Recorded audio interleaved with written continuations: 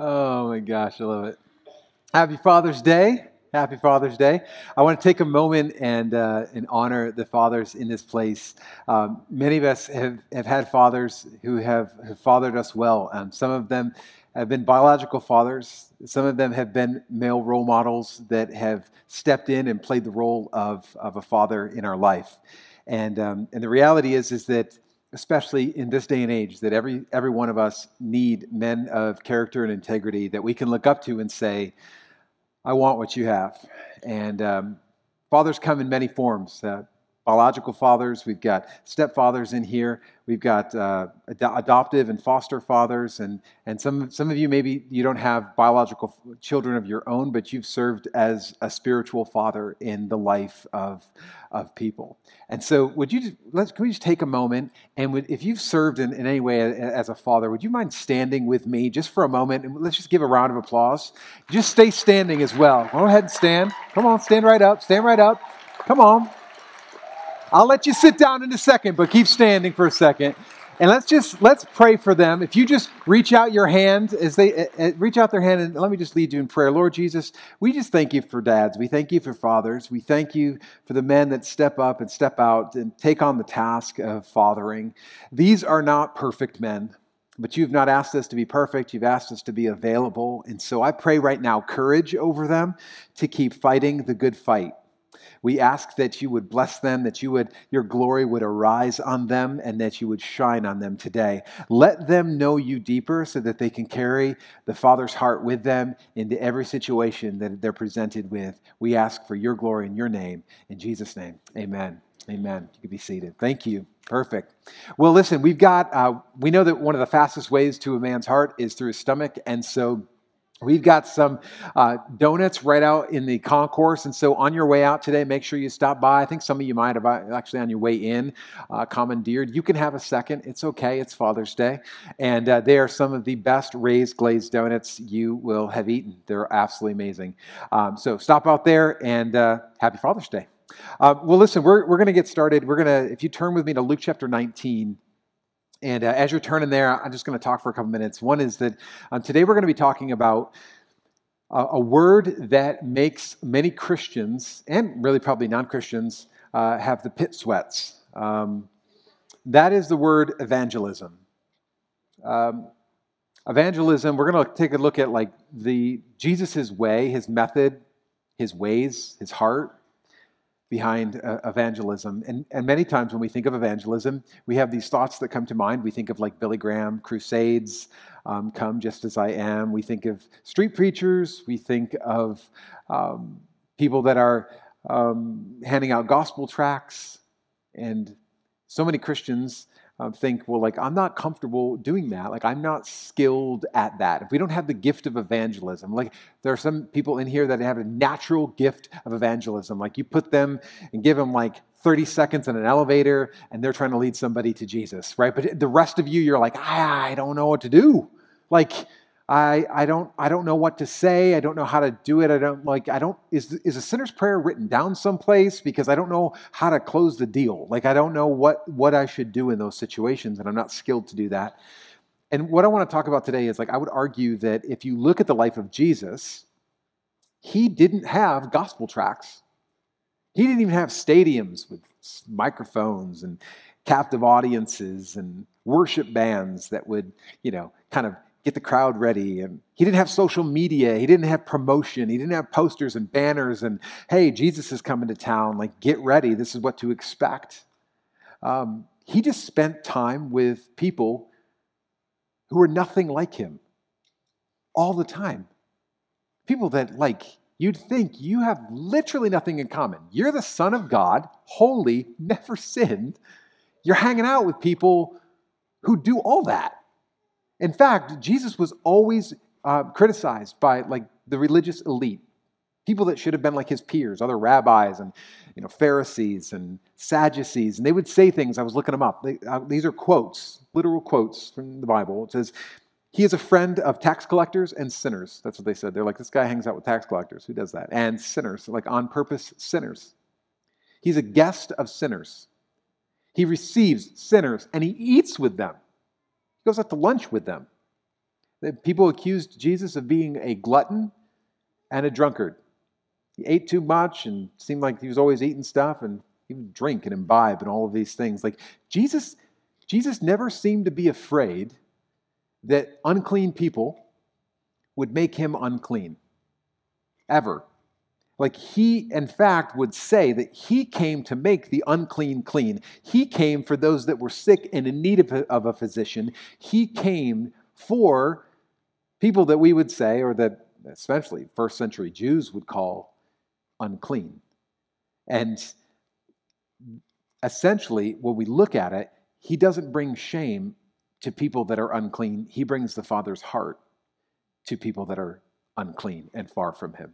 Essentially, if we're going to look at it and we really boil this whole thing down, as we look at Luke chapter 19, is that Jesus is the very embodiment of the Father's heart, how he loves and cares and sees you, even in the midst of your sin, even in the midst of your brokenness, even in the midst of your, you don't really deserve or have much in common with this holy man named Jesus.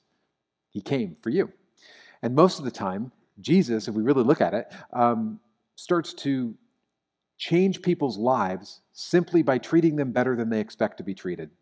And this happens in the life of Zacchaeus, who was a wee little man in Luke chapter 19. This is why people who were nothing like Jesus liked Jesus. So, why don't you stand with me? We're going to read Luke chapter 19, verses 1 through 10.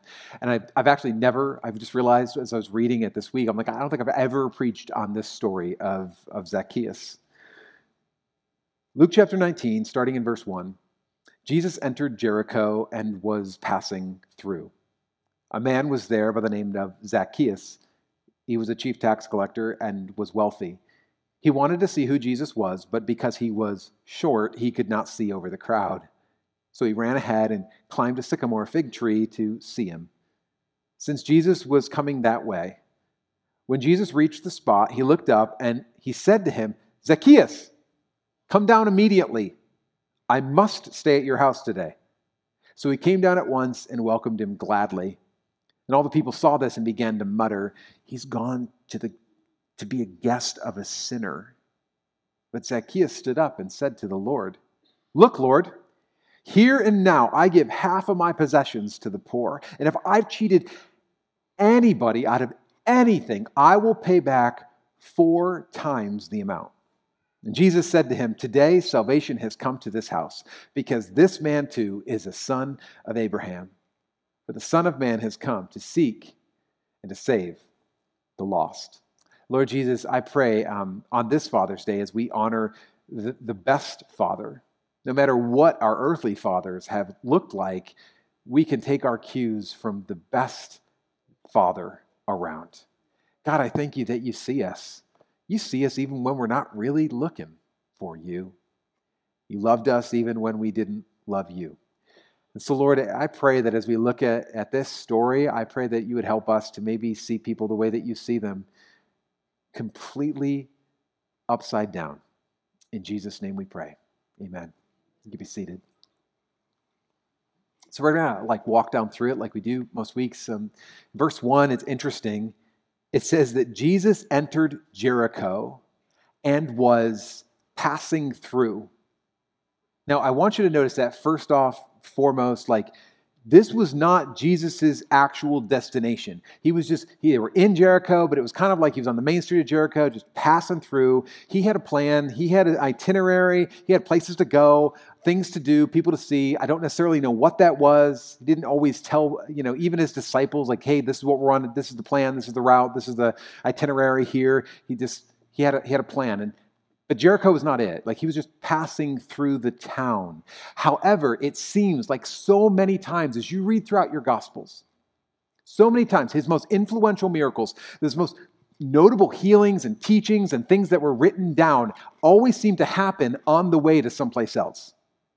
It was almost all of them. They're he was just passing through. He was going through a town. He was on his way to go to someplace else, and something happened in the midst of it that turned out to be an amazing miracle, an amazing teaching, an amazing healing, some time where God just shows up in stupendous ways.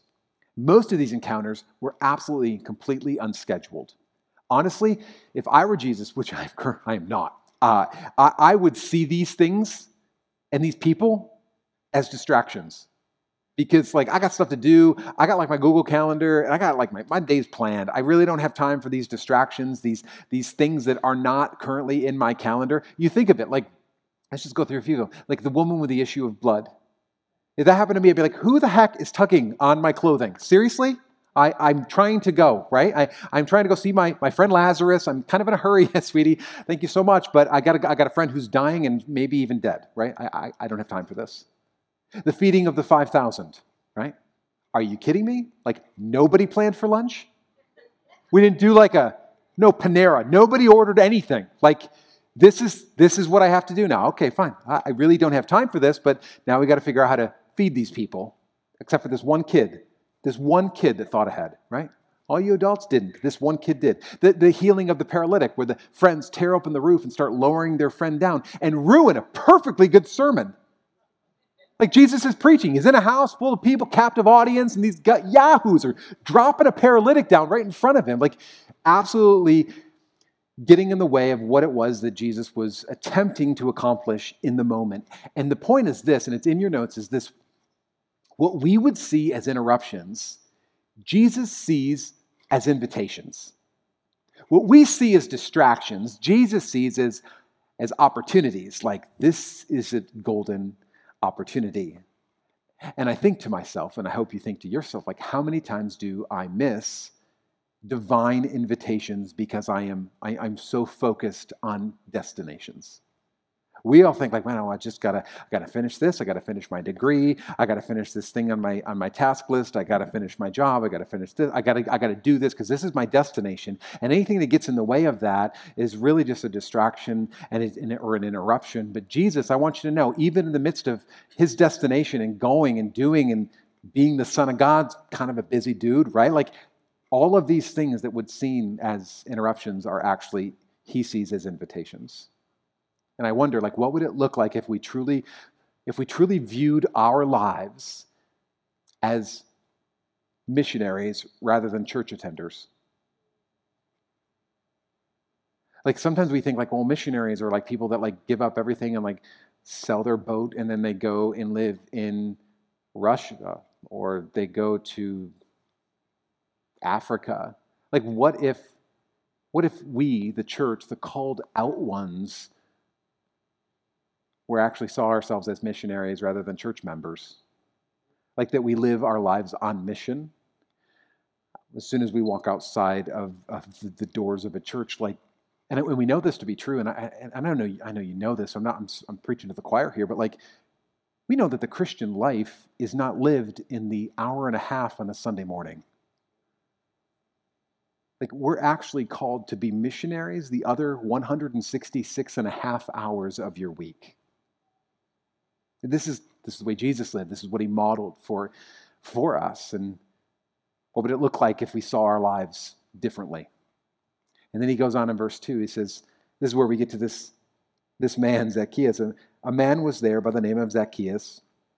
He was a chief tax collector and was wealthy, which means that, if you're a tax collector and you're wealthy, it means that you got wealthy off of the hard-earned money of the people that you're cheating. It was kind of well known. Tax collectors and sinners kind of went together, right? They were not trusted. And the problem with this story, and maybe I don't even know, the reason why I've kind of unintentionally not preached out of this story, is we like to think that Jesus was always reaching out to the people who were down and out, the people that were maligned, the people that were abused or neglected, or the sick or the poor. But this story completely messes us up because Zacchaeus is not one of these people. Zacchaeus is the one who does the maligning. He's the bad guy. He's the villain. He's the one who steals from little old ladies. He's the one who has gotten rich off of being a straight up crook. So we can kind of be like, well, Jesus likes hanging out. He came for the sick, not the healthy. He came for the poor, and he came for those that were imprisoned, right? Those are the people that he came for. But why in the world would Jesus want to hang out with bad guys? Which is the exact same question that every Pharisee struggled with. Verse 3. He wanted to see who Jesus was, but because he was short, he could not see over the crowd. I find it very interesting that we very rarely hear about someone's stature in the Bible, but all of a sudden, Luke feels the need to inform us that Zacchaeus was short. He was a wee little man, was he, right? And the thing about shortness is that it's relative. I used to think that I was tall. I could go like butt to butt with a bunch of you, and I'll probably beat you any day, right? Like, I used to be, I think 6'4" with my shoes on, and like that maybe a little. I used to be tall in my own eyes, and then my 15-year-old son is now taller than me, and he likes to remind me daily, it seems, that I'm short. He literally will sometimes greet me in the morning and be like, "Hey, what's up, shorty?" Are you kidding me right now? I spent all my years being taller than you, and yet now I am short. And I mean to remind him, even this morning, son, that in God's eyes, we're all short. Let me prove it to you. It literally says in the Bible, we have all sinned and fallen. There you go. We're all short. We're all short. You're no taller than me, kid, right? We're all short in his eyes. We're all the same. He goes on, verse 4. So because he's short, he runs on ahead. Verse 4, he ran ahead, and he climbed up in a sycamore tree, for the Lord he wanted to see. Yeah, you know this. Yeah, very cool. I had to sing it. And then verse 5 says, when Jesus reached the spot, he looked up, and he said to him, "Zacchaeus, come down immediately." Another translation actually says, "Hurry down. Hurry down." Now, I have a confession to make because a couple weeks ago, we were talking about being overwhelmed with busyness and hurry, and I said to you that I never recalled Jesus ever being in a hurry. I don't know if you remember that. Like I was talking about, we never see Jesus sprinting. And Jesus was booking it, right? Like we never see Jesus like galloping on a horse, right? So that he can make better time to wherever it is that he wants to go. In fact, it would seem, and honestly, I look at the life of Jesus, like he was never in a hurry for anything. Except right here. Like this is the one time that we read about Jesus being in a hurry. And the title of my message today is this: what's the hurry? What's the hurry? And to be honest, Jesus' hurry here is a bit out of place. Like he doesn't seem to be in a hurry when his friend Lazarus is sick and dying. He doesn't seem to be in a hurry when he's in a huge storm in a boat that's ready to capsize and everybody's freaking and he's taking a nap. Like he doesn't seem to be in a hurry to calm the wind and the storm. But the one thing that Jesus is in a hurry about is getting this random guy to come down out of a tree. Hurry, down, come down, immediately. I'm like, why? What's the hurry? Literally, I've been asking, like, what's the hurry here? And as I was praying through this, I was like, well, we all climb trees, don't we? I mean, maybe it's not like an actual sycamore fig tree, but we all have insecurities. We all have shame. We play the comparison game with other people around us to mask our insecurities, and so we climb trees. We use money to climb a tree to make ourselves feel like we're above others. We use our looks or our clothing or our possessions or our titles or our position to climb a tree to make us feel a little taller than we really are. And we try to lift ourselves up in our own eyes, hoping that God will notice, right? We call it religion.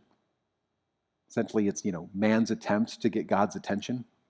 Like, hey, maybe if I do this, if I climb this, if I possess this, if I hold on to this, if I'm blessed by this, if I can do this, then God will see me. I can climb that tree and God will notice me. In the religion. And what I love about this is Jesus is in a hurry, and I wonder if he's just saying to this guy like, Zacchaeus, I see you. And it's not because you're up in a stinking tree.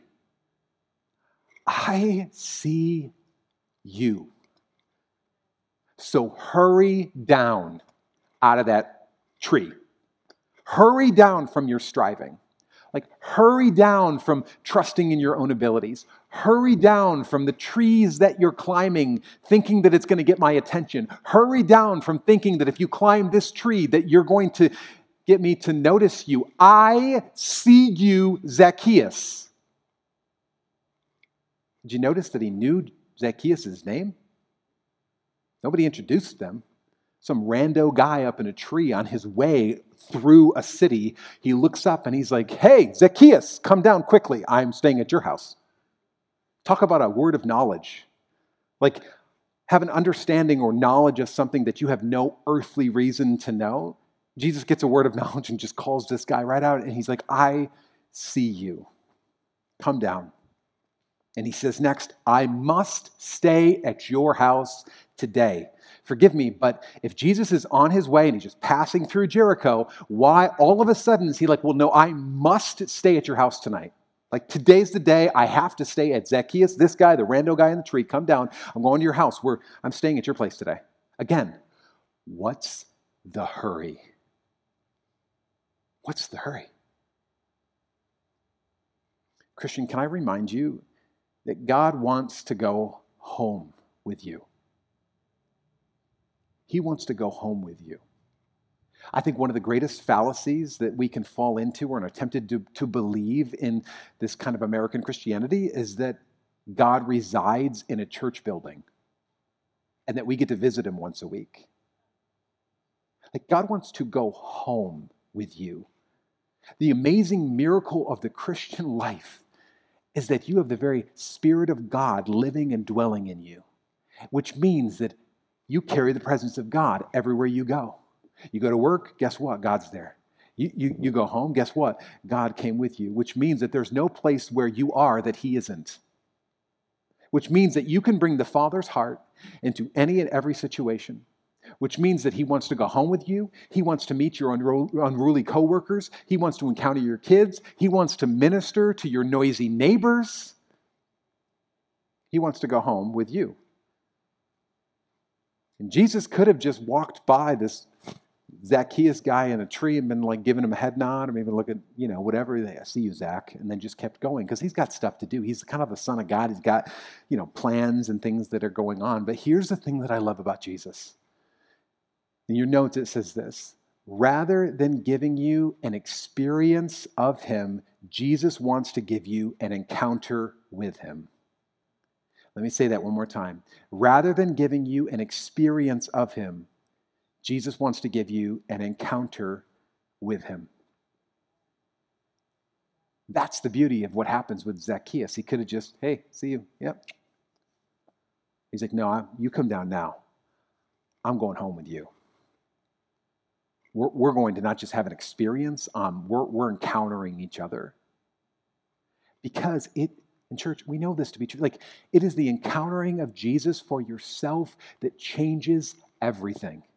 It is the encountering of Jesus for myself that changed my life. It is the encountering of Jesus for yourself that will change your life or has changed your life. It is that. Either that's true or we're just kind of propping up some sort of an odd social club we call Christianity. And what concerns me is that I watch the church, even today in our day and age, with all the stuff that's going on, I watch the church try to prop up some sort of Judeo-Christian ethic, expecting people who have never encountered Jesus to legislate and to propagate it. Thinking like, I don't understand why we're not living in a Christian nation anymore. I don't understand why these people that are elected that have never encountered Jesus are not propping up some sort of Judeo-Christian morals. Why would they not be legislating this? Because they've never encountered Jesus. Have we forgotten, church, that the only hope of salvation, the only hope that we have is in encountering Jesus? And when we put our hope and our faith in the White House, we're thinking, wow, you know what, I know, I'm going to vote for this, and hopefully these people are going to propagate and legislate the very Judeo-Christian ethic that we stand for, we're sorely mistaken and disappointed, wondering what's going on.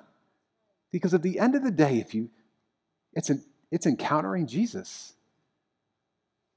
It changes everyone, and he does it one at a time. He doesn't do it en masse. He does it one at a time. They need to encounter Jesus. And when they do, everything changes. Verse 6, it says, so he came down at once and welcomed him gladly. So you can imagine this, like this wee little man, scurries down, and he's like, hey, Jesus, can we get a selfie? He's just like, he's so excited to see Jesus, and he's like, this is awesome, right? Jesus actually, he knew my name, and he called me down, and he wants to go to my house. Like, me? Are you kidding me? Like, I'm an on-purpose sinner. Like, I'm a scoundrel. Like, why in the world would you even pay attention to me, let alone know my name and want to go to my house? I think more than the Pharisees and the people saying, man, he's going to go hang out with sinners, I think he's thinking, why in the world would he want to hang out with me? I hope you're still astounded that Jesus would want to go to your house. Why would he go home with me? To my house? And then, even before the internet existed, there were still internet trolls. They had to leave their comments. Verse 7. All the people saw this and began to mutter, he's gone to be the guest of a sinner. And they were exactly right. Jesus regularly associated with people who were nothing like him. People who were nothing like Jesus liked Jesus. And he liked him too. In fact, people that he seemed to want to hang out with and go to dinner with weren't the religious folk. He wanted to go home with the Zacchaeus and the tax collectors and the people who you just think, my, what in the world? Why would you even want to hang out with this person, let alone go eat with him? Can I just say, as we look at these internet trolls that are muttering things that are absolutely true and yet completely off, can I just say, like the church, even New Life Church, should, if we're going to be criticized by people, I think that they should talk about us like they talked about Jesus. Let you just marinate in that for a second. Like, what if that's the criticism that they said about you, about the church, rather than what we're normally criticized for? Or what are we criticized for? Well, I mean, if you think of it, like, the reason that we do things like, I mean, last year, even like renting our kids' wing Monday through Friday to the Biddeford School District so that kindergartners could go back to school during a pandemic. The reason that we do things like this Saturday, we're doing the hashtag for Biddeford event, is because church, if we're not intentional, the church will be known for what we're against rather than who we're for. The media will dictate it for us. In our absence of caring for people, we will be known for what we're against. Well, they don't like this and they don't like that. They're against this. They don't want us legislate. Rather than who we are for, which is why we call it for Biddeford.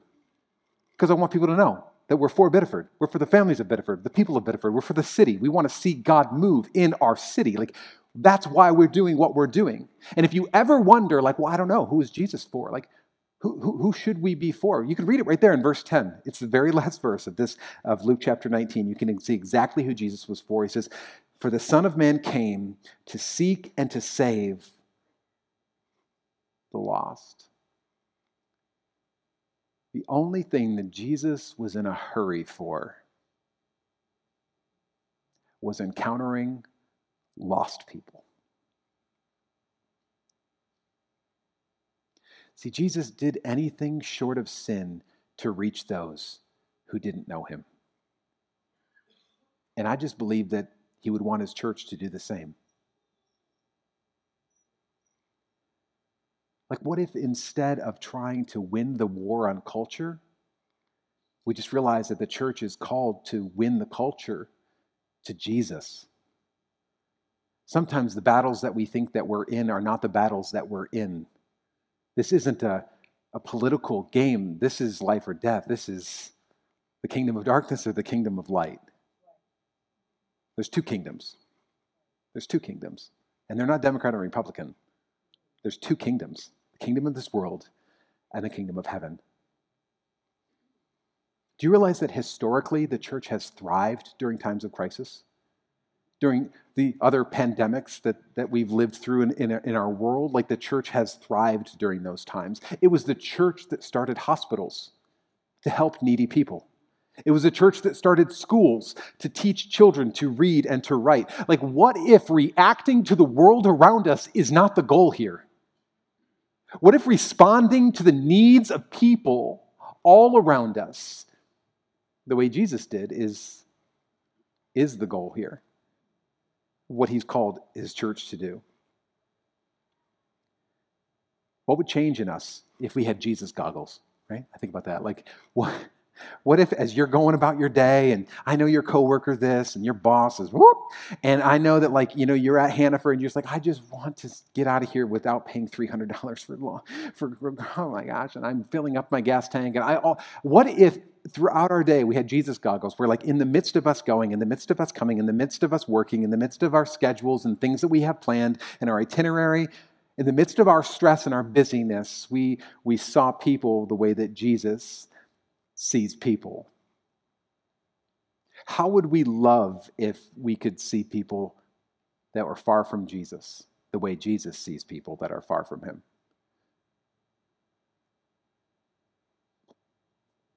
Because something happens at this dinner party. You can read it for yourself. Somewhere between verse 6 and verse 8, something happens. I'm going to kind of have a little poetic license here. So I imagine that Jesus, he scurried down, was like, let's get a selfie. I'm going to your house. They come to Jesus' house. Jesus comes to Zacchaeus' house for dinner, probably, right? I'm sure they ate.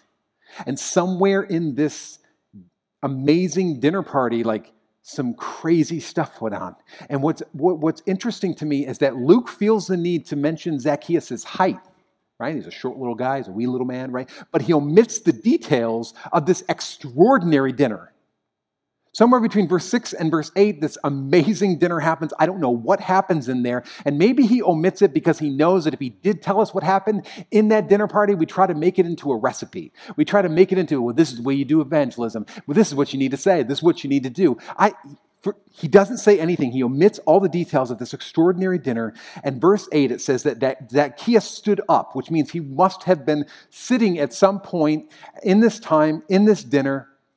At some point, Zacchaeus becomes so overwhelmed that he has the Son of God, the Messiah, at his home, eating his food, hanging out with him and maybe some of his friends and their spouses. I don't know if he had other people over there too. And maybe he stands up, and I just imagine him like banging his, he's got his spoon and he's kind of hitting his glass and he's trying to get everybody's attention. He's like, hey, listen, I have something to say. Everyone, could I have your attention, please? And I don't think this was a planned speech. Because when you read it, it's like, dude, you didn't talk to anyone about this, did you? Like, did you even talk to your wife about this? Because you might want to pray about it beforehand, right? No planned speech. He's just so overwhelmed that Jesus is in his house, and he's like, this is what he says in verse 8. He says, look, Lord. So this guy, all of a sudden, calls Jesus Lord, which is a term that is reserved for God, reserved for the Messiah, and he calls him Lord.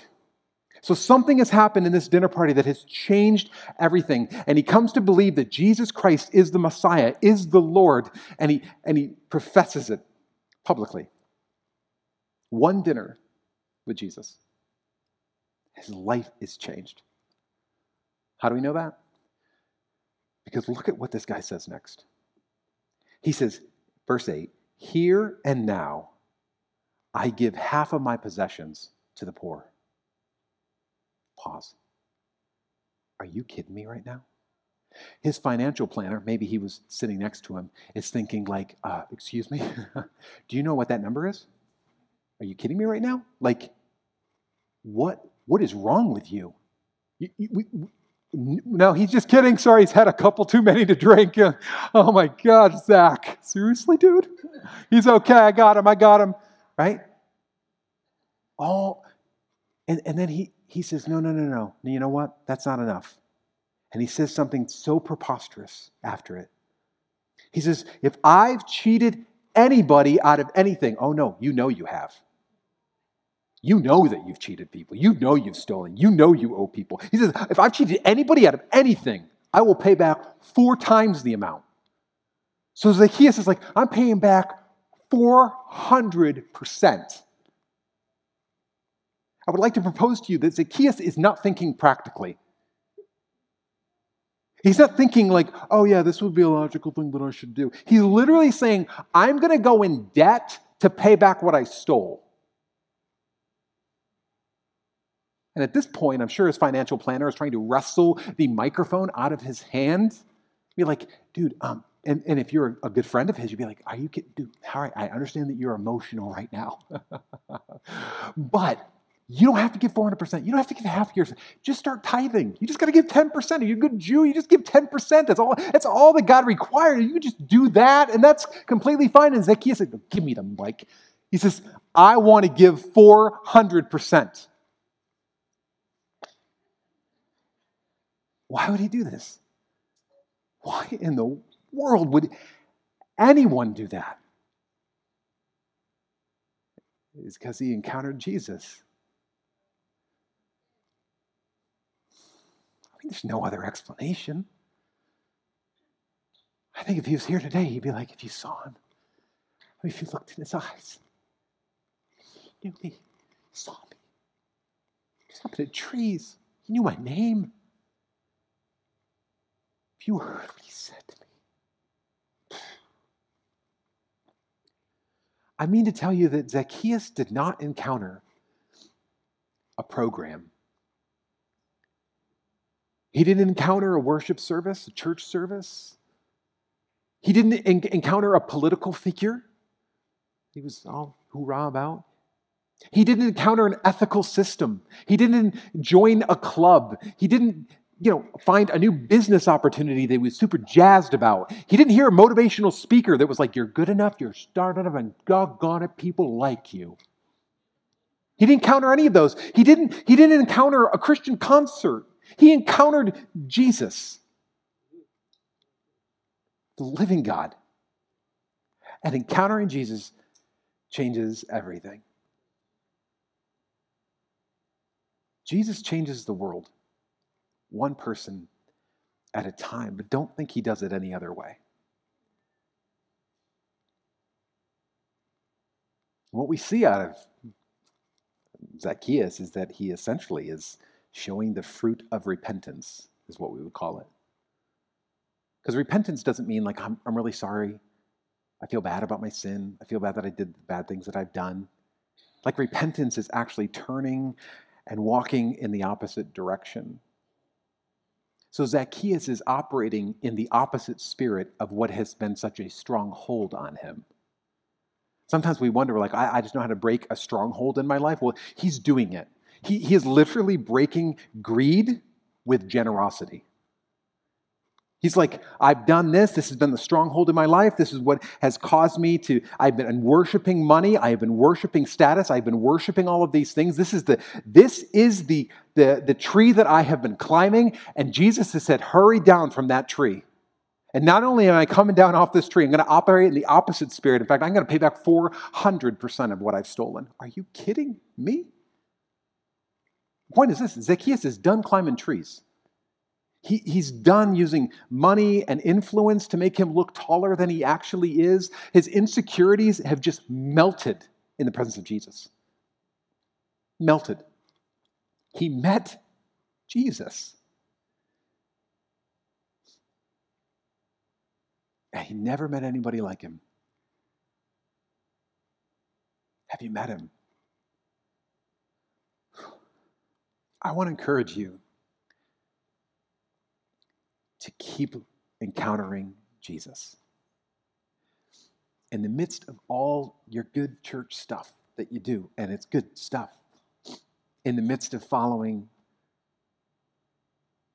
a political thing or this passion or this work thing, or do not ever equate that with encountering Jesus Christ. Because that's the only thing that changes us from the inside out. Won't you stand with me?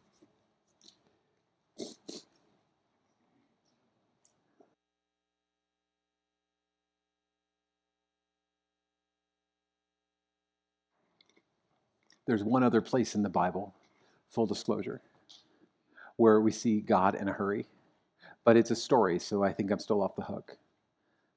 Luke chapter 15, Jesus tells a story, and it's funny because the story actually is born out of a question from some Pharisees, and they're addressing the exact same thing that we just talked about with Zacchaeus.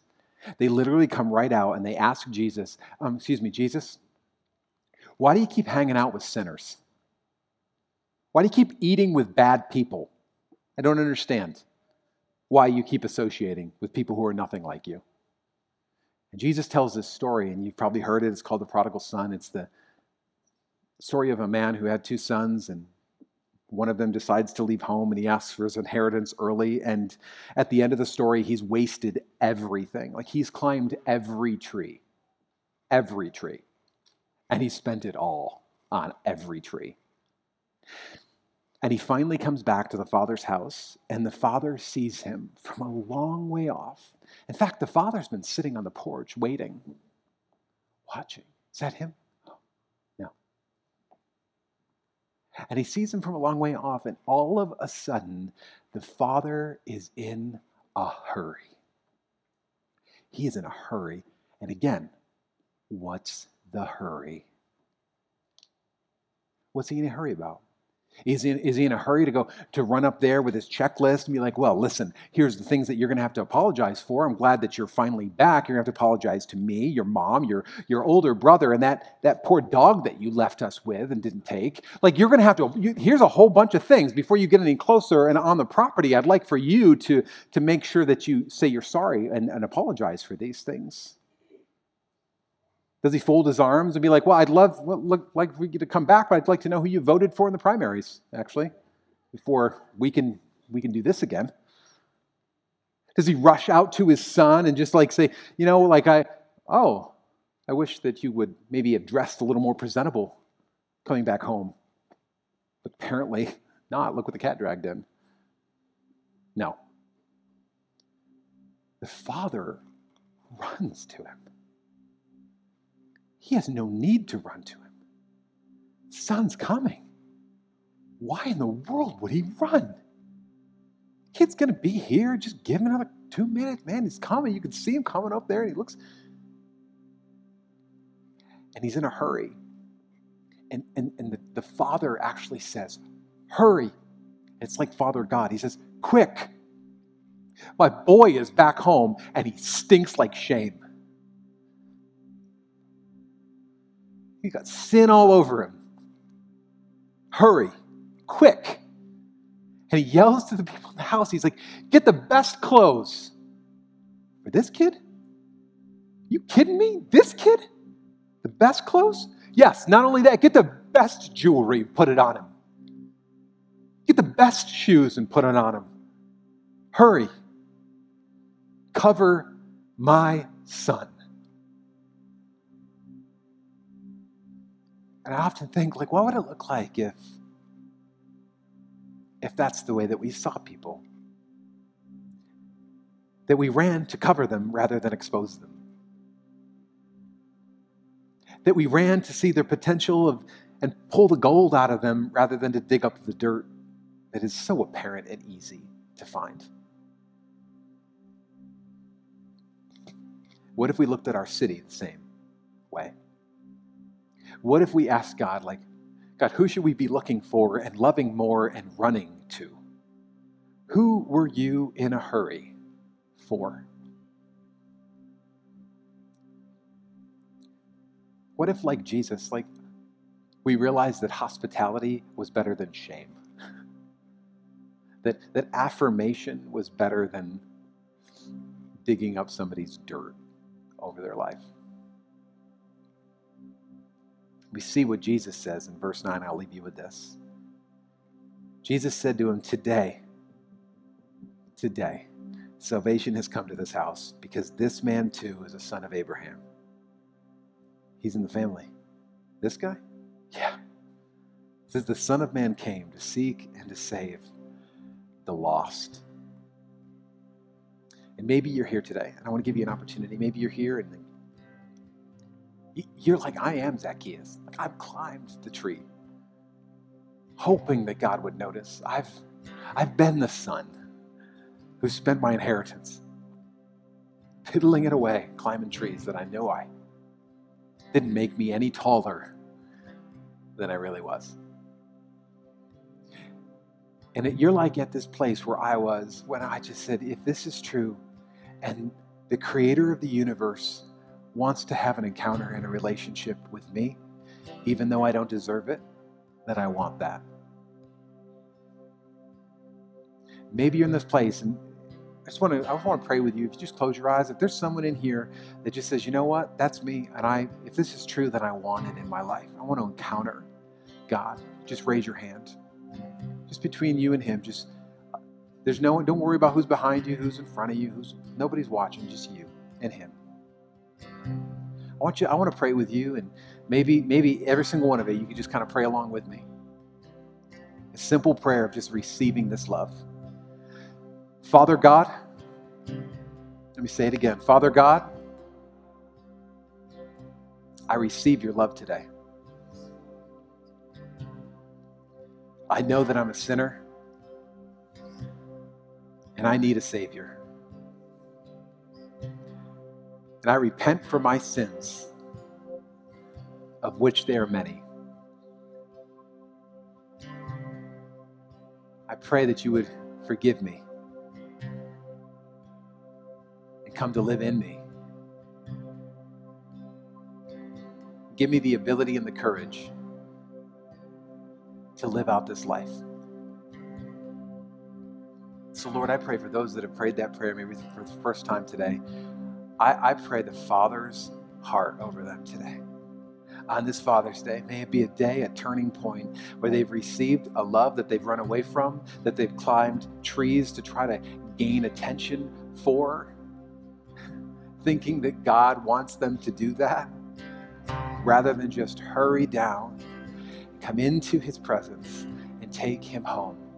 Lord, I pray that as we sing today, that the Father's heart would just flood this place. That your love would pervade even the hardest of hearts, in Jesus' name. I pray that you would have your way in us. Just shower. If Jesus needed the affirmation of God at his baptism and the heavens open, and the Father God said, "This is my Son in whom I'm well pleased," how much more do we need that affirmation of our Heavenly Father over our lives? And so, Lord, I pray that over each and every single person. The Father's heart, the Father's love and acceptance over you. In Jesus' name, let's worship.